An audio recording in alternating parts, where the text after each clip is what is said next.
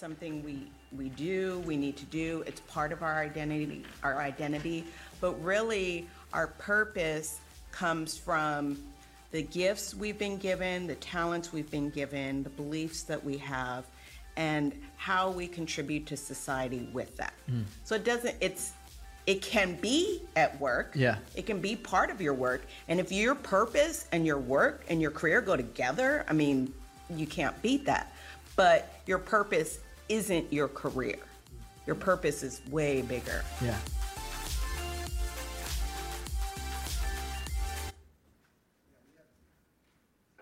We have some amazing leaders at our church. I want to highly encourage you to go back and listen to the bonus podcast throughout this series. We just have so many just gifted people doing so many really important things. In fact, we have leaders ready to invest in us. Even today, there's a Reconciliation and Justice Book Club that's getting together over lunch. Tamara Tate is leading. If you want to stick around and have a free lunch and talk about meaningful things, you can do that. Or tomorrow night, we have Restore kicking off for the first time in several months, a way to find healing and recovery. It's going to be a powerful time. Or the new men's community group or the new women's community group. Serving on Sundays. These are all opportunities for you because of incredible volunteers and leaders. And if you're interested in any of those things, of course, at the Connect Spot, they would love to help you. Well, we're in this series called Flourishing. And we did a survey. And in that survey, we'll be revealing some of the results soon. But we were talking about how are we flourishing in relationships and with our finances and physically and mentally. And today, we're talking about how are we flourishing when it comes to our purpose. Now, talking about purpose, it sounds like this would be an easy conversation to have, right?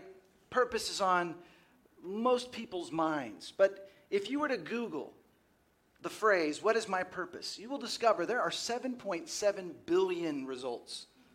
So where do you start when you talk about something so big? And there's all sorts of self-help gurus and spiritual leaders, moms with blogs, and the never-aging Tony Robbins, right? There's lots of things on purpose. But let me just give you a couple of thoughts to get us on the same page about purpose. So a working definition of purpose can be this. Purpose is the reason for which something is done or created, or which something exists. Now there's two kind of ways at looking at purpose, two kind of major umbrellas of purpose philosophically. One is existential, and the other is something called essentialism. Existential means there's a demand for finding a purpose out of an otherwise meaningless life.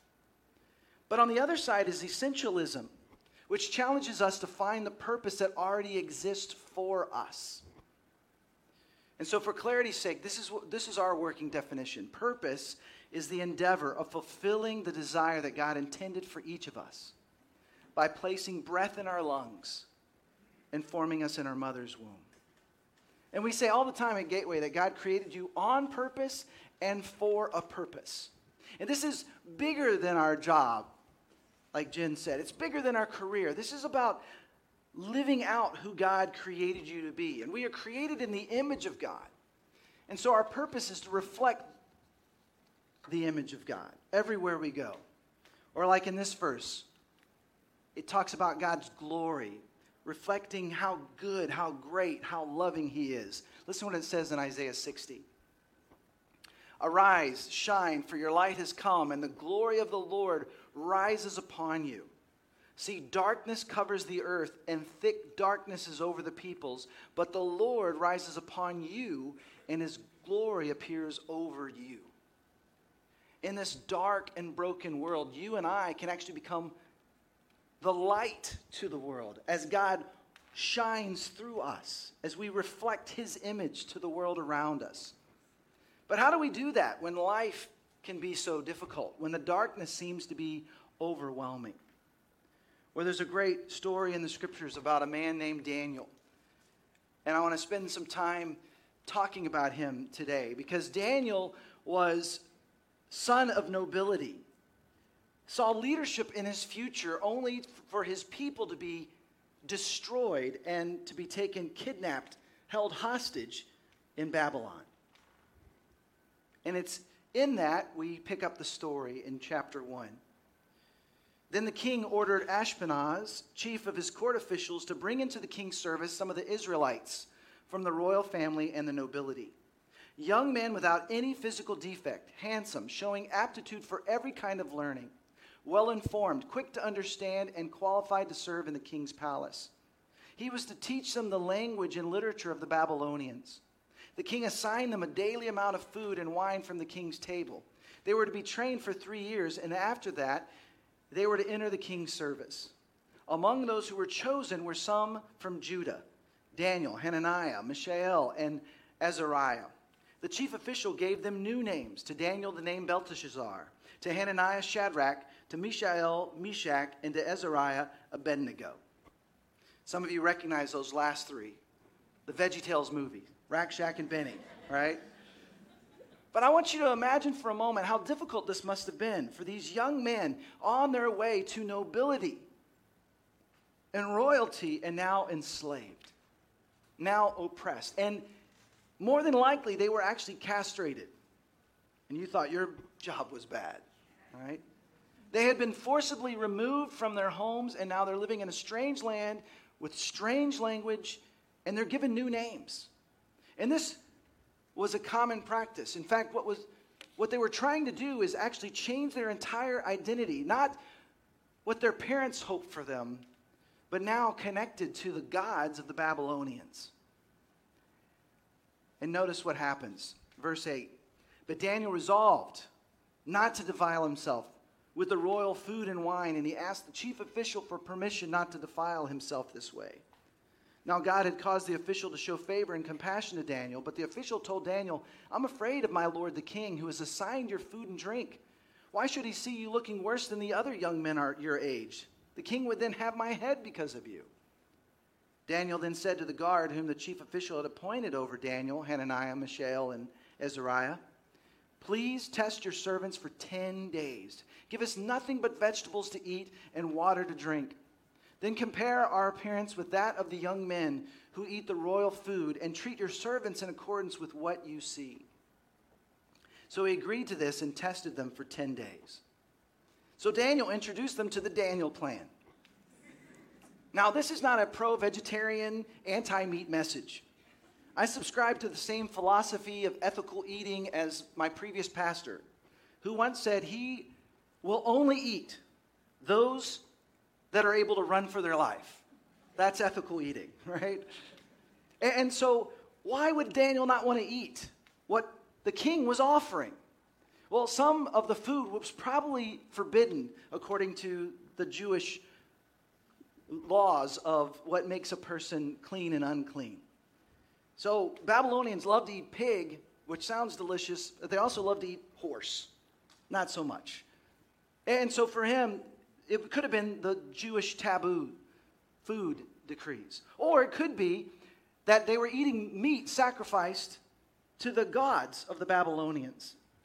Or it could be that simply eating the king's food was accepting the king's patronage.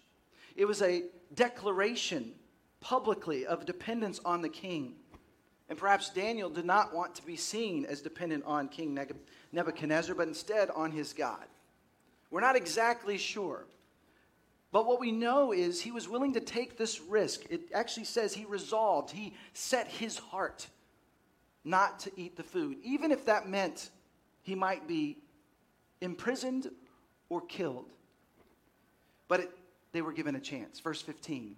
At the end of the 10 days, they looked healthier and better nourished than any of the young men who ate the royal food. So the guard took away their choice food and the wine they were to drink and gave them all vegetables instead. They all were forced to have the Daniel plan. To these 4 young men, God gave knowledge and understanding of all kinds of literature and learning, and Daniel could understand visions and dreams of all kinds. At the end of the time set by the king to bring them into his service, the chief official presented them to Nebuchadnezzar. The king talked with them, and he found none equal to Daniel, Hananiah, Mishael, and Azariah. So they entered the king's service. In every matter of wisdom and understanding about which the king questioned them, he found them 10 times better than all the magicians and enchanters in his whole kingdom. I love this. These 4 young Hebrew men facing incredible challenges were actually seen as far superior to everyone else. They were able to live out the imago Dei wherever they were. It didn't matter, they were no longer in their own royal court, no longer seen as nobility and honored, but captives in a foreign land. They still saw their purpose as reflecting God's goodness, his glory, his greatness, his beauty, his love.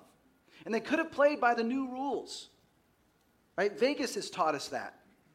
What happens in Vegas? What? Stays in Vegas. That's what they want you to think. The wounds and the scars, they come with you too, right?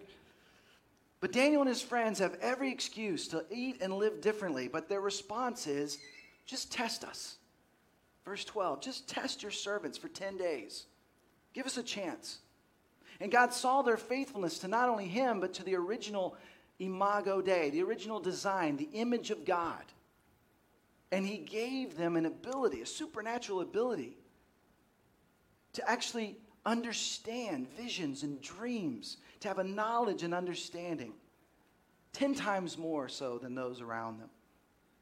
See, when we trust God, God does something in us. We become vessels for him to move in ways that we do not give permission when we're not trusting him.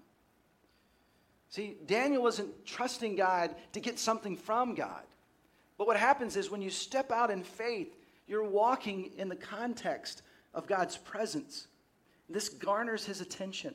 It activates something in us and through us.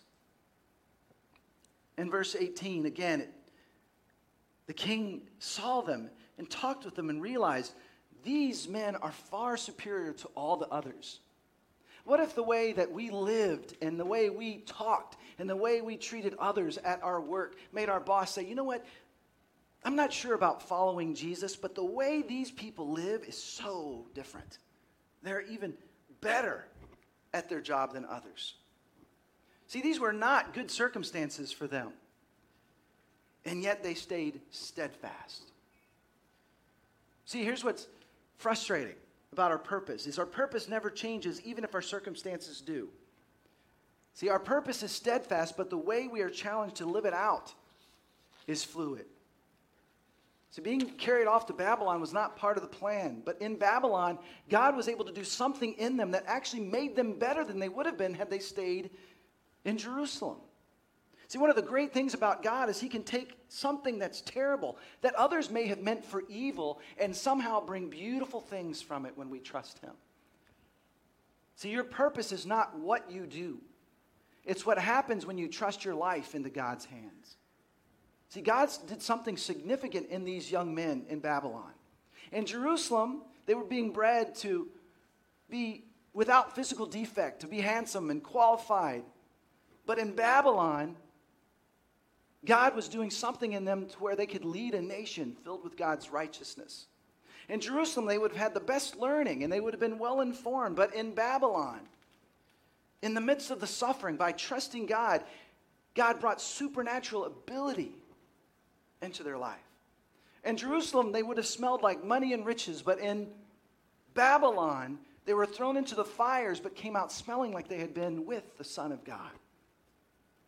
In Jerusalem, their future was still being written, but in Babylon, they were writing a story that we're talking about now, 2,500 years later.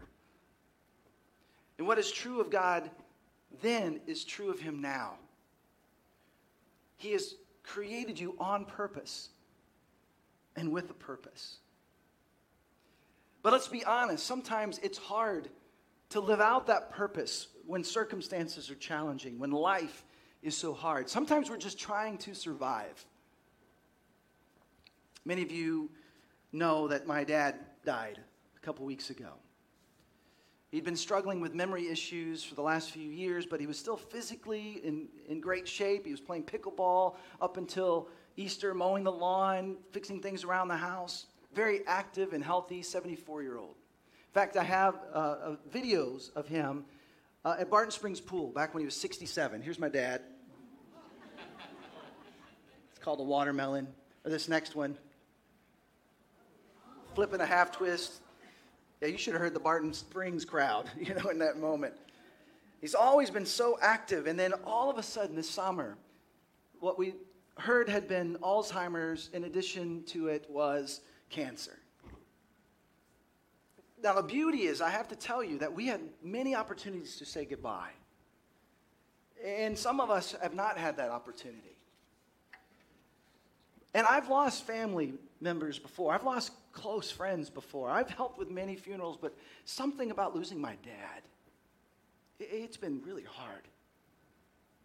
And I can tell you that part of what's helped me through this is the way you have reflected the image of God to us. Your calls, your text, your invitations, your hugs, your love in the midst of all this. But I have to tell you, there was a moment just a few weeks ago before he died where I was really struggling. And I've had lots of really great moments in prayer and in worship in my own time. In fact, I feel like I've grown in that this summer. Because there's desperation in my prayers and in my heart. But in one of those times, I'm going to confess out loud, I just prayed, God, I need what I say I believe to be true. I need it to be true. God showed me that what I've been teaching all these years is real. And there have been so many remarkable moments since then. As hard as the doubt has been, as hard as those days where I didn't want to get out of bed have been. I'll share just a few of them. After my dad died, Deborah and I drove to be with my mom. And my brother was on his way as well. And that afternoon, after trying to help her around the house and at the memory care center where he lived for a couple weeks, we started sharing stories about my dad. My mom is super outgoing, super bubbly and loving, and my dad is a little bit more of like a handshake and not hugs kind of guy. More of a action and not words kind of guy. And so we were asking, when was Dad really at his happiest? When was he really ever happy? And my mom said, well, he was really looked good when we got married. And he really looked good at officer training school graduation. We didn't say, when did he look good? We said, when was he at his happiest? And she said, well, when you look good, you feel good. It's that's not what we were going for, Mom. That's not exactly what we're looking for. So we drove home that night, and we were going to come back the next day. And I texted my brothers, ask Mom while you're still there, was he happiest maybe when we were born? Maybe that'll jar her memory for moments when he was really happy. Because we have a lot of pictures of our dad, and he's not smiling. He was annoyed with all the pictures my mom wanted to take. And my brother, immediately after I asked Mom about when we were born, if Dad was happy, he sent back this picture of me and my dad. He's beaming. I don't remember that picture. Of course, I don't remember that moment. But I then, as we went back the next day, we started finding picture after picture of my dad with the biggest smiles. A picture with him with my son, Caleb, playing on the ground. Or with my daughter, carrying her on his shoulders. It was God knew I needed to see these pictures. I needed to know this about my dad. God was comforting me in the midst of that. Well, on that night, second night, driving back to my mom's, the sunset was gorgeous. We have amazing sunsets in Central Texas. But for some reason, this time really struck me. And I remember that prayer. As I saw the sunset, I remember that prayer, that I needed proof.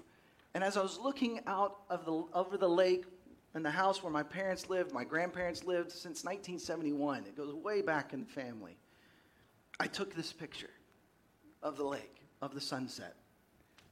And there's no filter. I'm not a good photographer. I was using an iPhone. That helps a great deal. But just that rain in the distance and the color in the clouds, I just felt overwhelmed with how God is so powerful.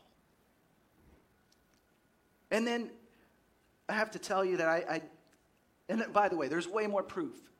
There is a God and there is life after death than just that picture I took. Read Imagine Heaven. Look at the scriptures. Talk with others who followed God.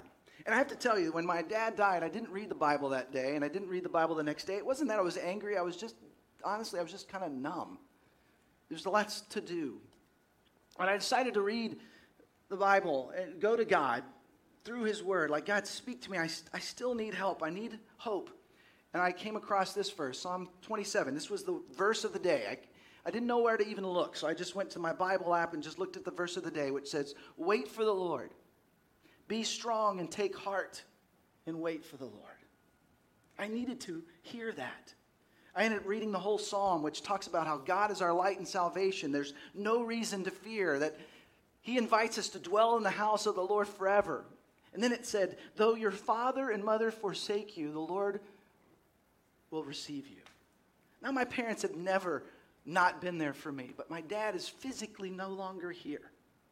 And I remember reading that, thinking, God was reminding me he will be there for me. See, one of the things that helped me come to peace with my dad years and years ago was realizing I had unrealistic expectations of him. I think we all do of others. We expect our parents or our siblings or our spouse or our friends to meet some of our deepest needs that only God can truly meet. But the verse right before, verse 14, says, I remain confident of this. I will see the goodness of the Lord in the land of the living. Wait for the Lord. Be strong and take heart and wait for the Lord. I was so encouraged. I felt like God was just speaking to me, answering my prayer. And then the next day, it was this one. John 11 says this. Jesus said, I am the resurrection and the life. The one who believes in me will live even though they die. And whoever lives by believing in me will never die. Then Jesus asked, do you believe this? God was asking me, do you believe this? And I was able to say, yes, I do. There's another miraculous moment. I couldn't even share it 2 weeks ago. It was the day, my last chance to see my dad. And I may not be able to share it now, but I'm going to try. But my brother had told me the last day he saw him was a Sunday morning. It was about 5:30 in the morning because he had to drive all the way 5 hours back to East Texas. And he told me, he's like, it was amazing. I was crying and Dad comforted me. He just started patting me on the back as I hugged him.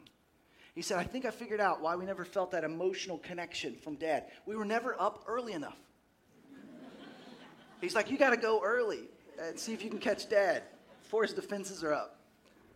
And so Tuesday morning, I got up about 5 o'clock, drove the hour and 15 minutes to where my dad was staying. And I got there and he was asleep. And at this point, this whole last week, he'd really been asleep all the time.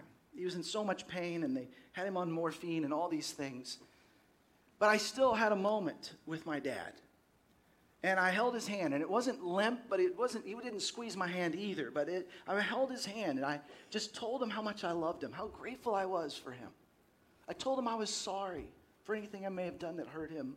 I told him I forgive him, knowing that he never wanted to hurt me. And I told him that you can find rest. You don't have to hang on anymore. You can find rest. I played a couple songs in the room with him, and he never really woke up. I didn't get what I had been looking for. I didn't have that moment until I walked out of the room. And as I walked out of the room, a little sweet old lady was standing there, like she was waiting for me. And I looked at her and I said, do you need something? And she looked confused. Now, this is an Alzheimer's unit, so that's probably how she truly felt.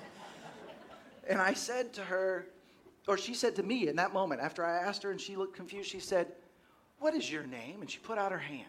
So I put out my hand, I shook her hand, and then she grabbed my hand with her other hand. And I told her my name. I asked her hers. And then she looked at me and she said, can I give you a kiss? And I said, sure.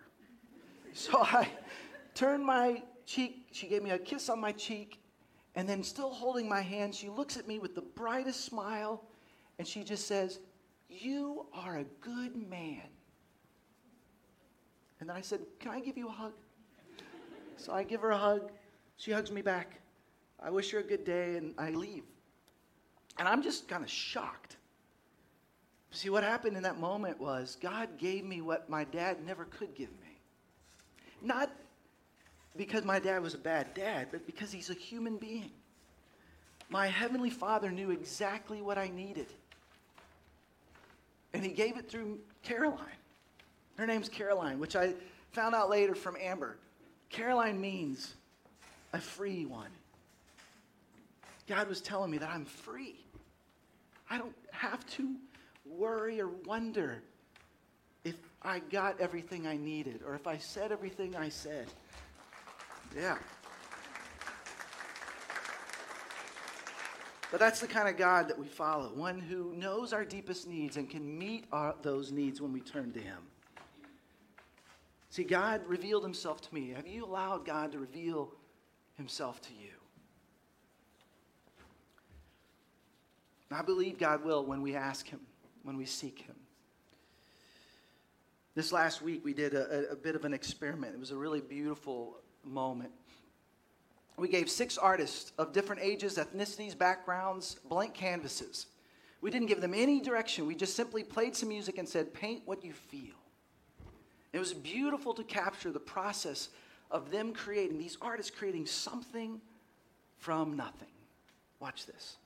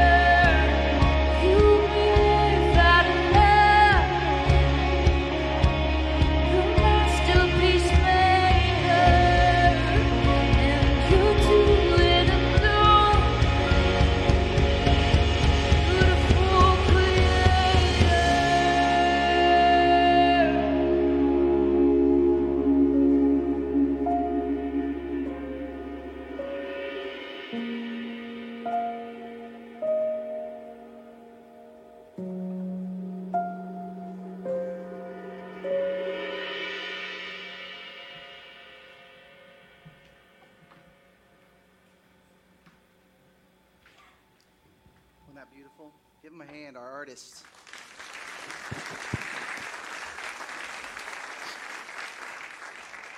I'm holding an original artwork from Ashley Higgins, age 7.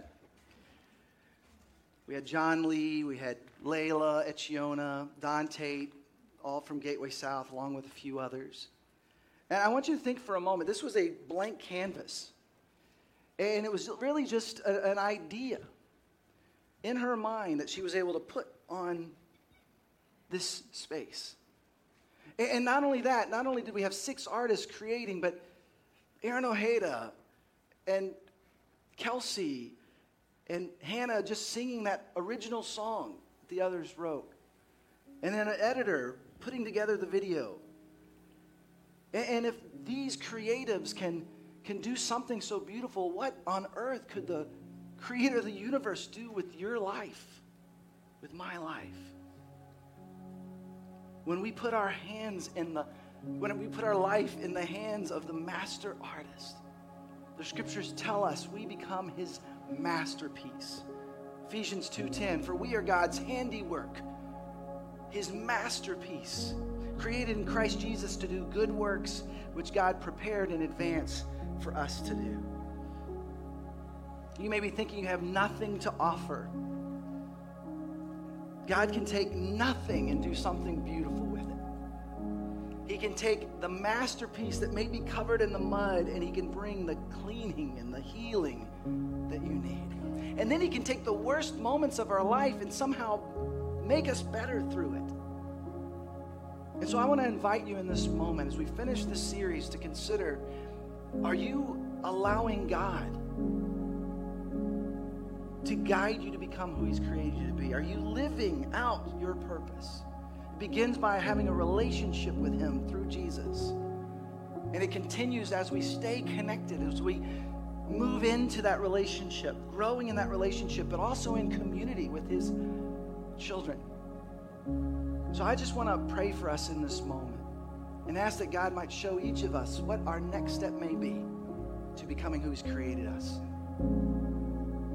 Heavenly Father, I just pray for courage for each one of us. Speak to us.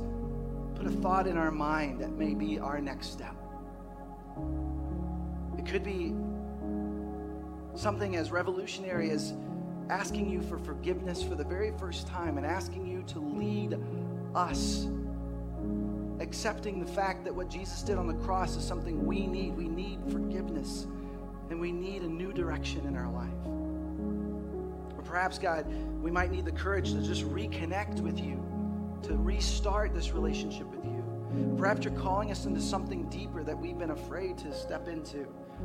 Perhaps you're calling us into community, into loving and sharing and being that light at work. God, whatever it is you're calling us to, give us the courage to step into that. And God, for those of us that are in the midst of a trial, a struggle, loss, if we're overwhelmed and we're just barely able to survive, God, would you help us to surrender the pain as well? And God, we entrust to you those who are hurting, knowing that you can be there for those in the Ukraine, those in Florida, those in Puerto Rico and the Dominican Republic who've lost everything. God, be with them. May they reach out to you and know that you are there. God, I've been overwhelmed with how real you are in my own life. May each of us in this room experience that as we seek you. Show us our next step, God. Give us the courage that we might become who you've created us to be. In Jesus' name I pray.